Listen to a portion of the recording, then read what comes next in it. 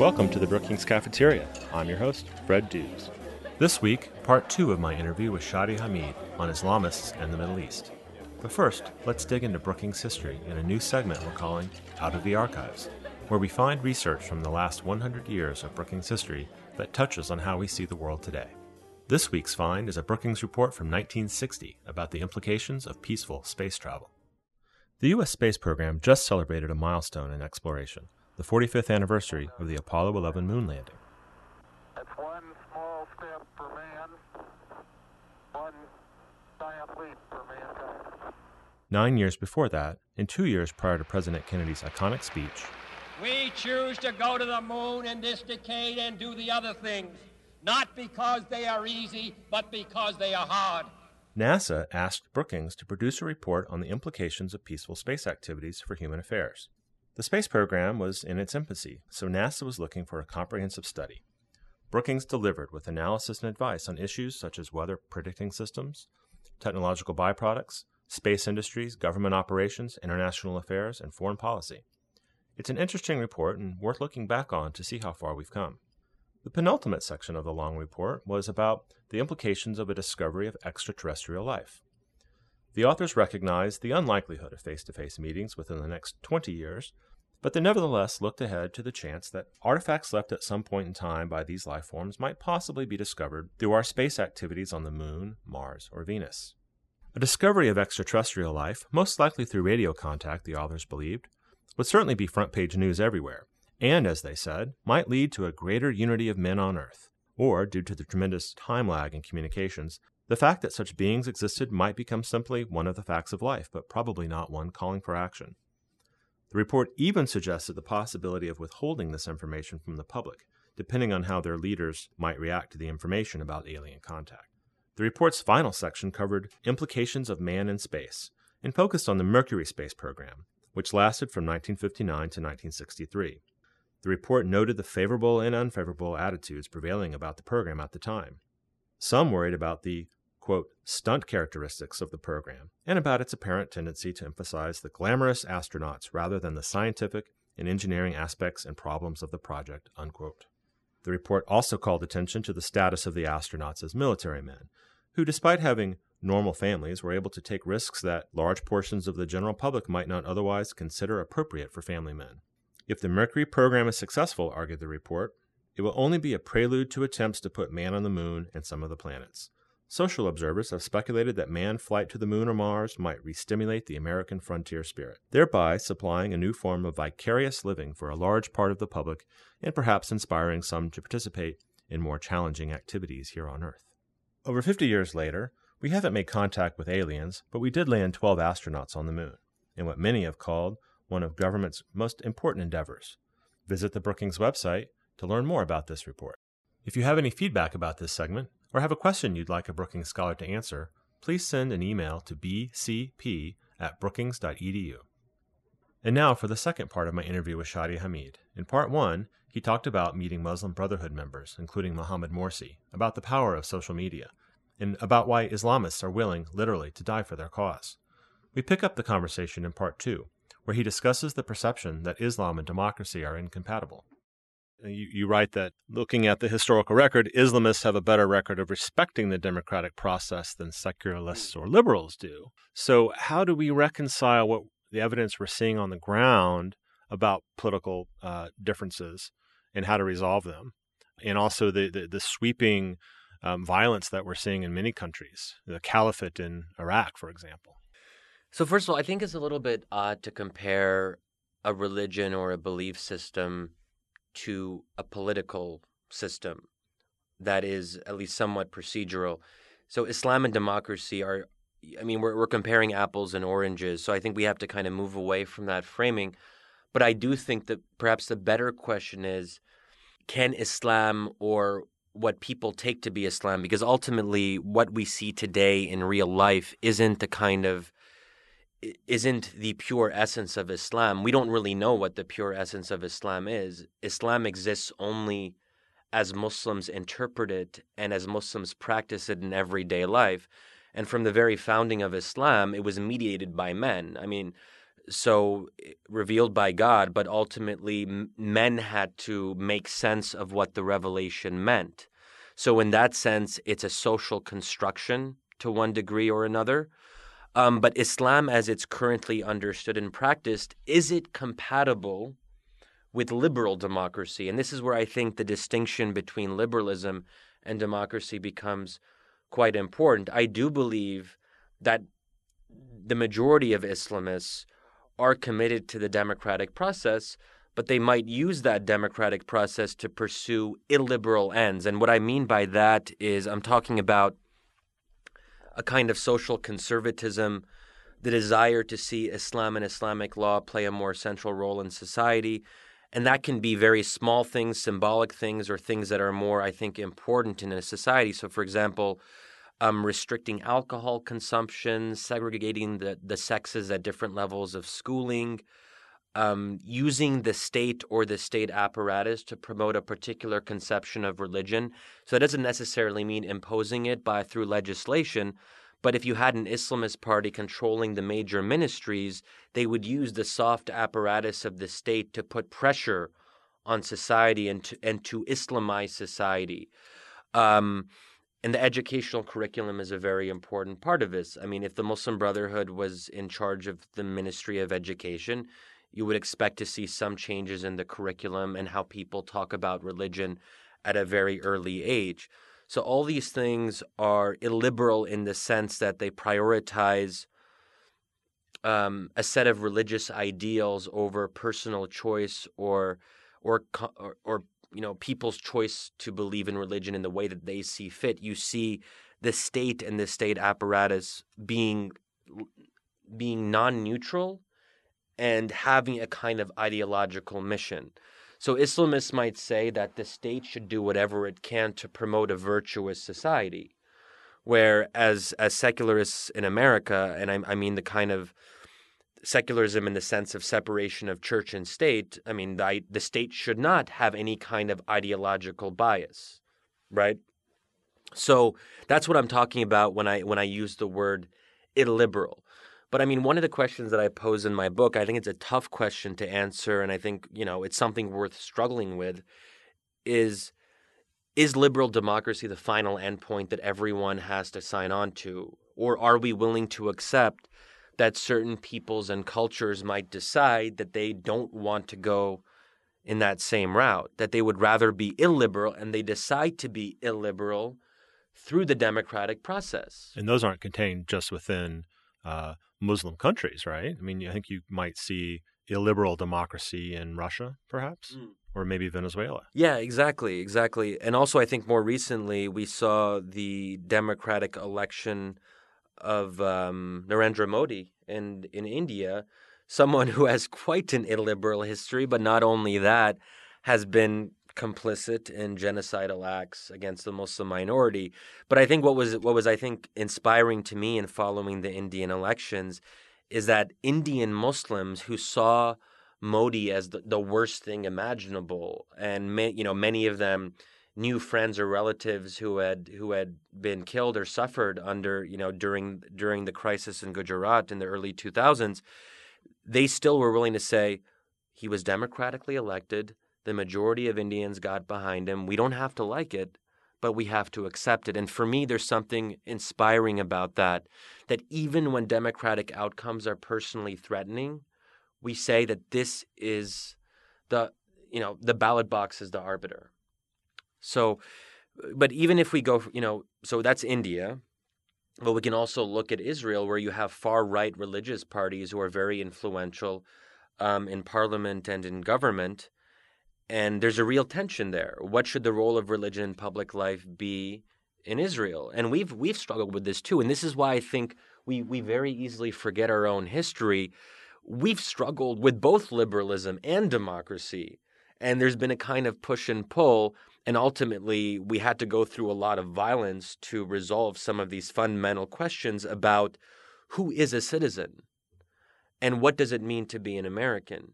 So this idea that you can have a revolution and then overnight you get to liberal democracy is not only unrealistic, it's totally ahistorical. This is not the way political change happens. So we have to readjust our expectations. So yes, Egypt did not become a liberal democracy overnight, but of course it wasn't going to. And we had to let the democratic process play out. The same thing with Libya. Yes, Libya is an absolute mess right now. But what do you expect after you have 5 decades plus of dictatorship, some of it quite totalitarian under Gaddafi? It's going to take time. And it took time with us. It doesn't mean that the Arab world has to go through 200 years of God knows what. But, every society has to struggle with these questions. And we still struggle with it here in the U.S. when we're talking about, abortion rights or the Hobby Lobby case. How should states or certain organizations be exempt from providing contraception? I mean, there are these debates that still go on to this day and rise to the level of the Supreme Court. And there are certainly things in southern states that I would say are passed through the democratic process that are not liberal or do not, in other words, maximize personal freedom. But you accept that democratic outcome and you hope that over time it can improve. And that's where democracy becomes so important. That democracy, to me, is in some ways at its essence about letting the opposition have recourse. They have to be able to fight back through the political process. So even if you have the worst piece of legislation passed, as long as the opposition is allowed to say, we disagree, and we're going to try to make our case to our constituents, and hopefully in 2 years, 5 years, whatever, we can change this legislative outcome. Now, in Egypt, the new president, Sisi, who was once the head of the armed forces, he was democratically elected. So what signs are you looking at in Egypt? What are you looking for as Egypt proceeds along its new path for further development along the democratic spectrum? Well, Sisi he was elected perhaps, but he wasn't democratically elected. I mean, he won. It's kind of embarrassing. The Egyptians should have been a little bit more careful about the final results, but he won. What was it, like 97%? So Bashar al-Assad of Syria was a little bit more modest and only won about 88%. So it shows, yeah, I mean, it was a little bit laughable. But I mean, for an election to be meaningful, there has to be an opposition. The opposition has to have a chance to win. People should be able to campaign for their candidate, and that wasn't the case at all. And in that sense, it resembled more a coronation than an election because everyone knew that Sisi would win, and Sisi had the whole apparatus of the state to support his candidacy. And the major opposition groups. I mean, anyone who is actively oppositional and who opposes the regime is either in prison, in exile, or is living in fear of being put into prison. So in that sense, there's very little room for any kind of dissent. So can you really have a real political debate or discussion when everyone's afraid of getting arrested in the middle of the night? And of course, the Muslim Brotherhood is banned now and has also been declared a terrorist organization. So we're not just talking about the old levels of repression under Mubarak, where the Brotherhood was banned, but of course, there was a margin of toleration. So they did have a presence in society. They were allowed to contest parliamentary seats. Mubarak was a more modest dictator. He never tried to erase the Brotherhood as we know it. He didn't. First of all, he didn't think it was possible, and you could also argue that he didn't think that was in his interest because he always benefited from saying, "Look, there's a bunch of Muslim Brotherhood members in the parliament. What do you prefer, them or me? I'm the better alternative for the West and the international community." Sisi and his backers in the Gulf and the Saudis and the Emiratis are very much supporting him in this respect. He is trying to deliver a decisive blow to the Muslim Brotherhood. And that's what's scary. I mean, that it's reached this very existential level where there seems to be very little room for compromise or for any kind of potential reintegration of the Islamist opposition in Egyptian politics. So what kinds of signs are you looking for that might indicate it's about to really get worse than it is, or is there any hope that it could get better? So it depends what we mean by getting worse. I mean, we've already had the worst according to Human Rights Watch, the worst mass killing in modern Egyptian history, which we discussed earlier on August 14th. So that's, I don't know, will there be a worse massacre than that? I don't think so. But will we see a continuation of repression? Yes. And there aren't really any signs that Sisi is letting up. I mean, let's also keep in mind that here's a military man. That's all he's known his whole life. He prioritizes the use of force. He is not someone who is schooled in matters of political compromise and negotiation. Also, I think what's important to realize is that there's also a lot of popular support for Sisi, maybe not as much as people originally assumed, but he does have a base. And that base is pretty hardline, and they want him to be repressive. And this was what was really remarkable for me when I was in Rabat doing interviews a couple days before the massacres. I was also talking to people, just Egyptian friends and colleagues who I knew, who I would describe as liberal and very well educated and westernized and all of that, and to hear them saying things like, "Well, what's Sisi waiting for? He should go in and wipe them out," and kind of calling for the mass slaughter of their fellow countrymen. You read about that in grad school, the rise of fascism and all that, and in the early 20th century, but to actually see people and care about expressing these sentiments, and it was a kind of, so usually when you want to kill people, you feel a little bit bad about it, like there's a kind of shame.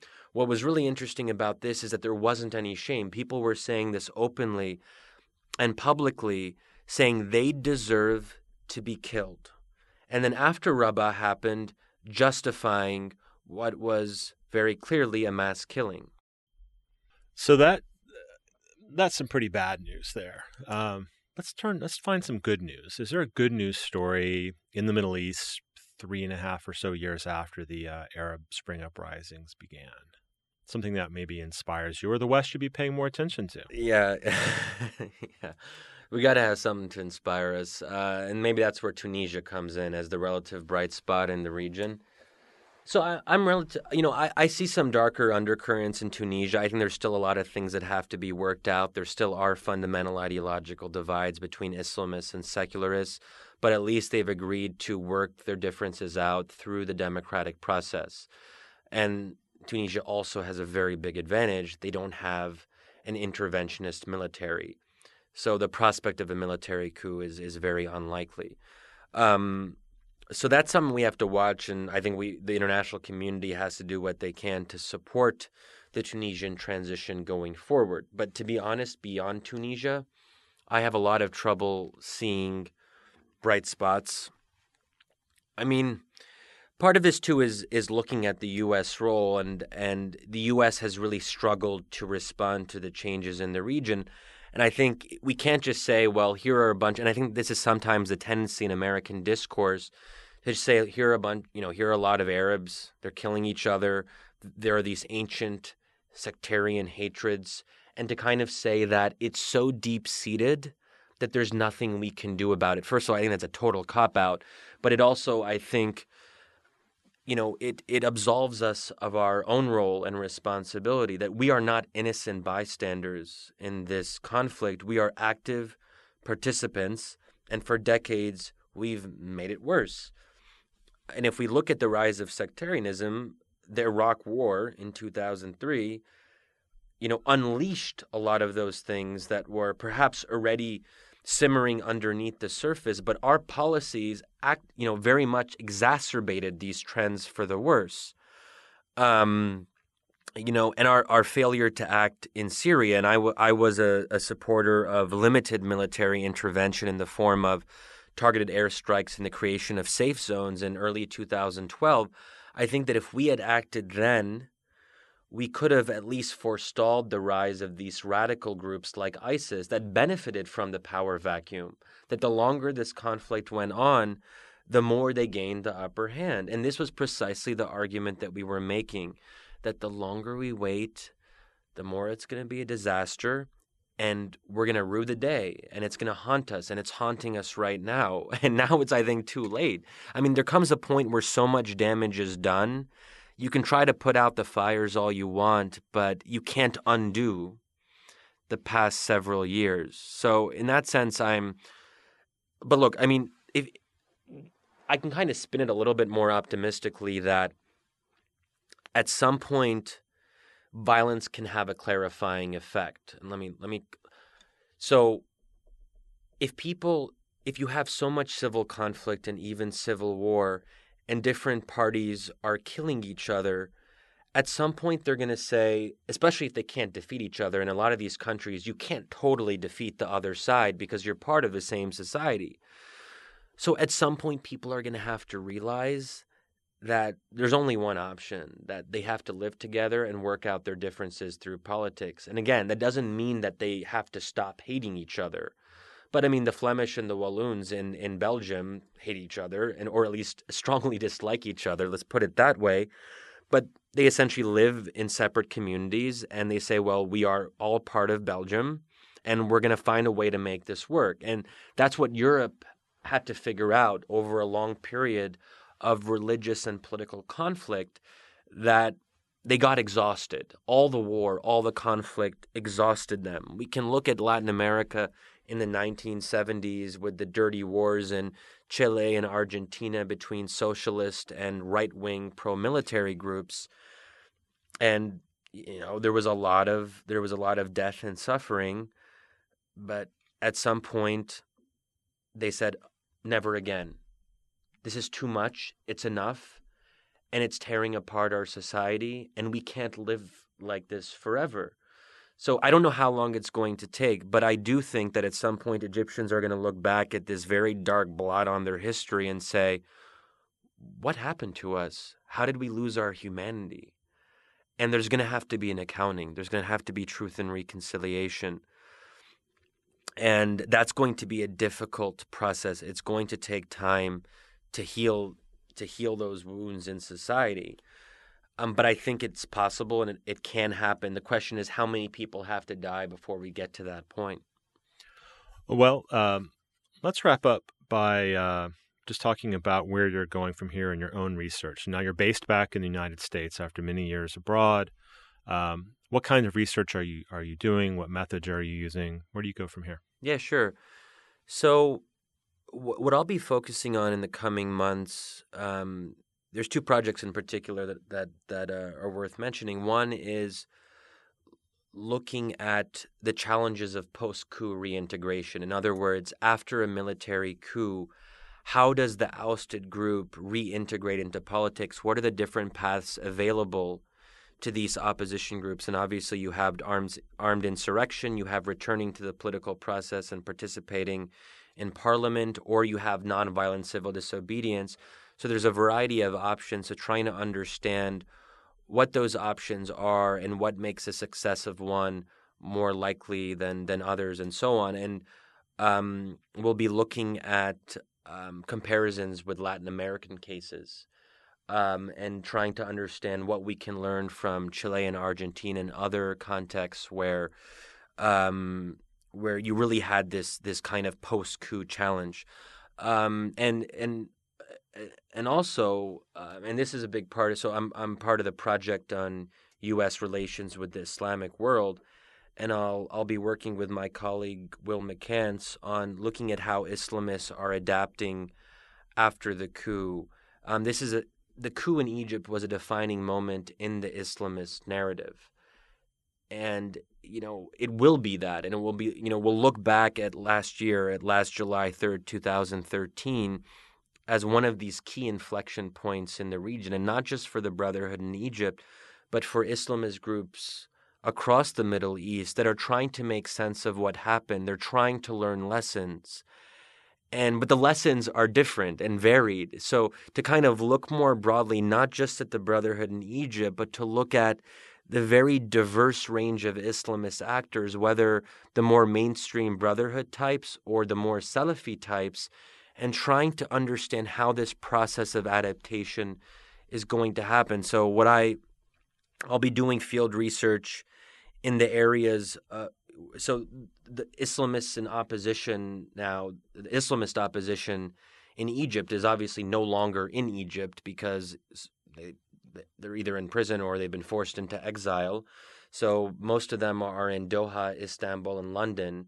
So I plan to do some research trips to those three cities and spend a lot of time trying to understand the experience of exile and the challenges of trying to lead a movement of opposition from outside the country. And you also see interesting tensions between the conservative old guard that's in exile, based in a place like Doha, and the younger, more revolutionary types who are the ones fighting the fight and protesting on a daily or weekly basis inside of Egypt, and risking death or imprisonment on a regular basis. So there are just so many fascinating trends and developments that we're going to have to watch very closely, and I look forward to trying to make sense of all of that.